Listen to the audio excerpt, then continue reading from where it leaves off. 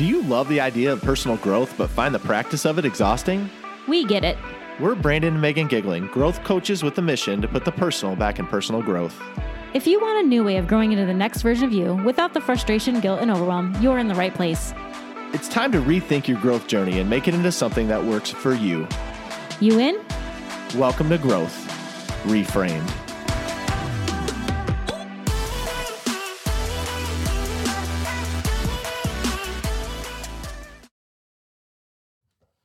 Hey, welcome back to another episode of Growth Reframed. We are so happy you're here. Today we're going to get right into it, and we're going to talk about the idea of just starting. I think so often the people I talk to out in the world, so often when we talk to each other, Meg, I mean, it's just the reality is you can think of a million reasons why you shouldn't do it, or there's just a long laundry list of why you're not taking that first step.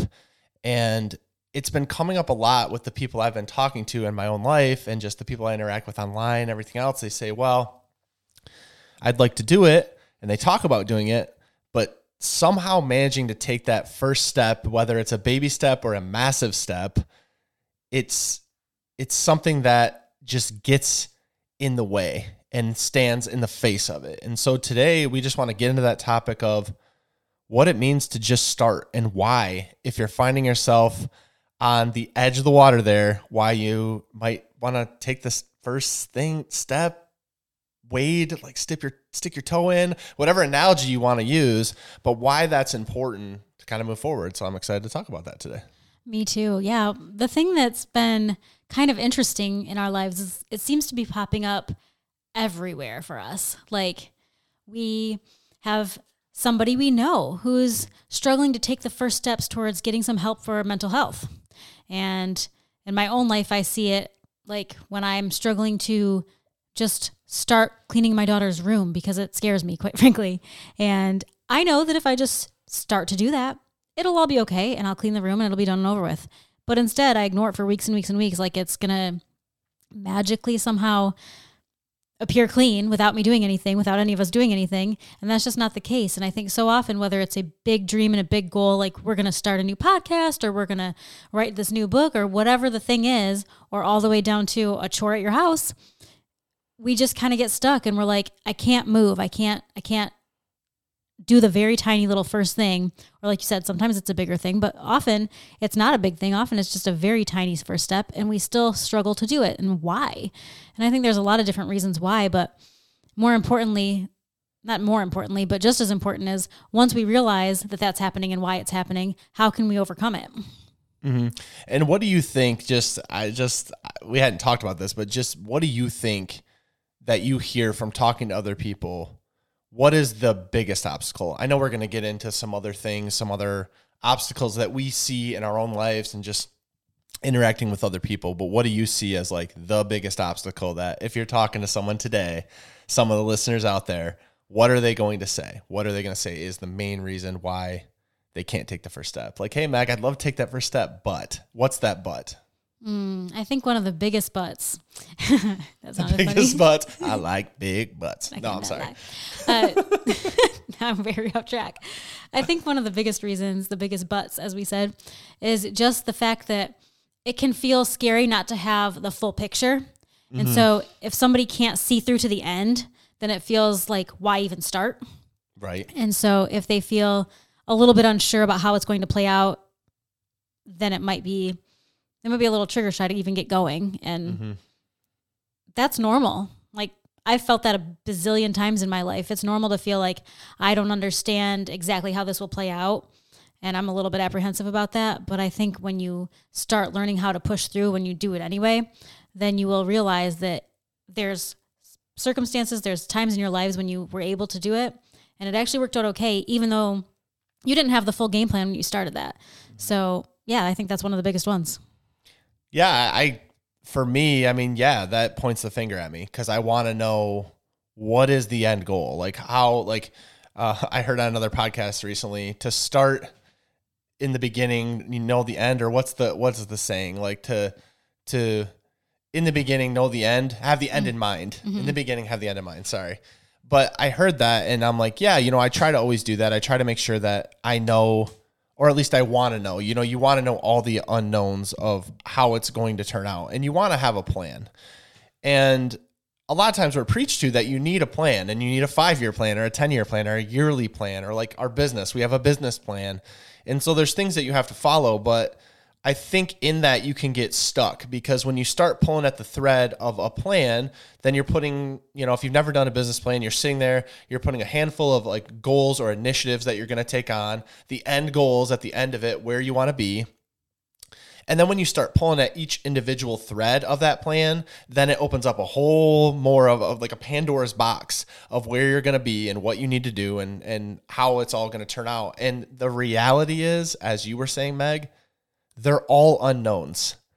You could have the greatest plan in the world, and there's no guarantee it's going to work out that way. Mm-hmm. And I think a lot of us get stuck in the planning stages anyway. We sit there and say, well, we need to begin with the end in mind, so I need to have the end in mind. And frankly, I don't know what that even is, so I can't take the first step. And if we're being honest, it's easier in the short term to not take the first step.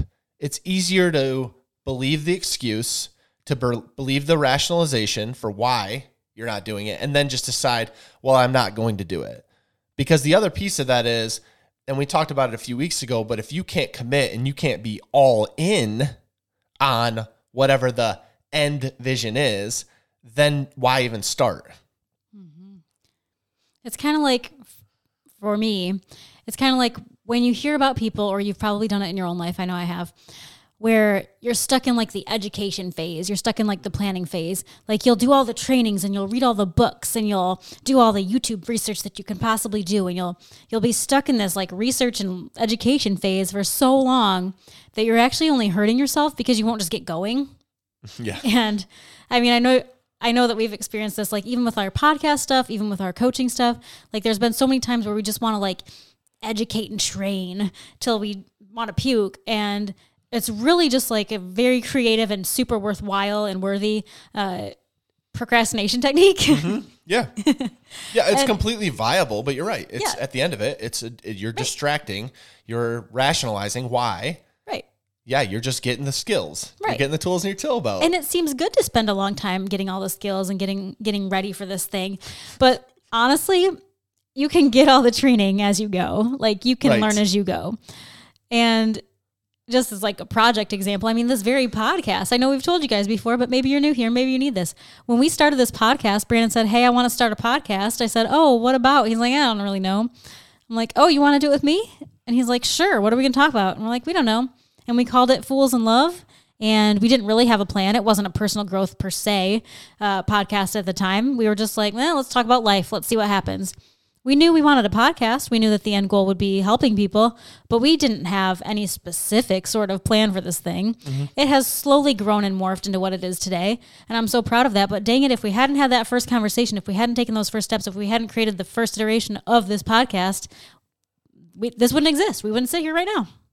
Right. Yeah. It's called, like, I've heard it called this paralysis by analysis. So like you're really just thinking through all of it, and you're like, I have to have this all well thought out and have the perfect plan to be able to step forward, but then you paralyze yourself from moving forward at all. As you were saying that, I'm thinking about yourself and like what we've done with trainings, and like you said, with our coaching, you're constantly trying to educate yourself. You're constantly trying to learn how to do it. And for whatever reason, when you were saying that, the idea of like doing a project, like a home project, came into my head. Y'all, I'm the worst person at home projects. We have a running joke in our family that if you don't go to Lowe's or Home Depot 15 times, then like it wouldn't be a giggling project, right? And me and my brother have like the running joke where even if one of us is doing a project, we have to go again to Home Depot, we'll call each other and be like, hey, we're taking the trip. So like that's the idea. But like when you're planning out a project, you got to have all the tools. You know, you got to watch a few YouTube videos. You might have to read the instruction manual. But at some point, you need to pick up the dang hammer and start doing something. Like I think about, I just saw a post that had popped up from years ago when I set up our kids' play set. The thing came with 10,000 boards. It was like 300 pages. I'm not exaggerating. No, it was. There were 15,000 facets and screws and boxes and things. You unpack all that and look at the floor. No matter how much I prepared, at some point I had to pick up the first board and pick up the first screw and start screwing it in. And eventually it became the end goal in mind. And throughout it, it became a few other things that it shouldn't have been. Because like I said, I'm terrible at this. But again, it's the idea that like, yeah, you could have all the tools in your tool belt. You could go to Home Depot today and buy all the tools for your project. But unless you go out and actually start that project, the tools aren't going to do you much good. And you're right. We over-educate because we over-prepare because we want to not show up and look stupid. Let's be real. None of us want to look stupid. We want to come up and put a product out that's quality. We want to present ourselves to other people with something that's quality. And so that fear, that what if game we call, and that's a later episode because it's a whole thing to unpack, that what if game of what if this, what if that, prevents us from moving forward at all. Absolutely. But with that, I'm sorry, did you have something? Oh, go ahead. No, so with that though, I believe like that is huge. That is a big thing that I hear, but even more than that, y'all, the time. Okay, but can I tell them what happened when you were building the... Oh, please do. Go ahead. So speaking of things not going as planned, Brandon actually fell from the treehouse, the playhouse, whatever you want to call it, when he was building it. He had our daughter up in it, and she was, I believe, in the slide as the story goes. I was not home. She was inside the tube slide. He was up on the platform, I think, and they literally fell over because it was not secured in the ground yet. They fell out of the treehouse. The whole thing came toppling down. It was a good time. So that happened. Yes. But we learned from it because not that long afterwards, we took the whole thing down and moved it to a new house, and it came up just fine. Well, and it's a perfect analogy for life too. I mean, you're going to fall down. I mean, you're going to make mistakes. You're going to fall down. It's not going to all go as planned. Right. Back to our point. But yeah, so let's get back to the time thing. Okay. So time is the number one that I always hear from people. I use it myself, and it is the biggest distraction tool in my arsenal. I'm like, yep, if I had the time though, I would go ahead and do that. Mm-hmm. And it comes up for everything. And it's like, I don't have the time to fully commit, so I won't commit at all. When the fact is, like, the journey of 1,000 steps, the journey of 1,000 miles starts with one step. You have to take one step. But that timing thing is one that I hear all the time from people for why they can't do it. Right. I mean, we're constantly in this. There's still things right now that even though we understand that if I have 5 minutes, that 5 minutes 5 times a week becomes, like it's always a building tool, right? You can build on top of it. If you have 5 minutes today and you have 5 minutes tomorrow, then you've done 10 minutes kind of a deal. If you've done it for a week, and then if you've done it for a month, but we just ignore that we have 5 minutes because we're like, well, we don't have 6 hours to do that today, so we shouldn't do it at all. But the reality is that many of our passion projects, many of our side hustles, many of our goals and dreams and ambitions and aspirations are built from little time pockets here and there. Not many people have the luxury, have the ability of just like blowing up their lives and taking on something and just devoting all their time to it, because real life is here. Like, you have a job, you have a family, you have commitments that are outside of whatever your passion is, whatever you're pursuing. And when that happens, you may not have all that much time to start with it. So most of us start with the little time that we do have, and then we build upon it. And I think that's really important to remember when you're in one of those cycles. And I still have to remind myself almost daily that, yeah, I might not be able to do that today, but I might have 5 minutes tomorrow, and I'm going to take that 5 minutes tomorrow, because then the next day, if I get 5 minutes, great. If I never take that 5 minutes, then I'll never have even started. And if I haven't started, then how can I ever complete it? Right. And we all know that time in it of itself is a finite resource. We've always mentioned, and I always try to remind myself of this too, like none of us know how much time we have left, first of all. But if you live the average age, which I think is like 76, well, then you still have a finite amount of time. And so when you're looking at a project, you say the same thing. When you're looking at whatever the next thing you're trying to do is, today, tomorrow, whenever, the thing you're putting off, you're like, well, I only have so much time to commit to it, so I'm not going to commit to it at all.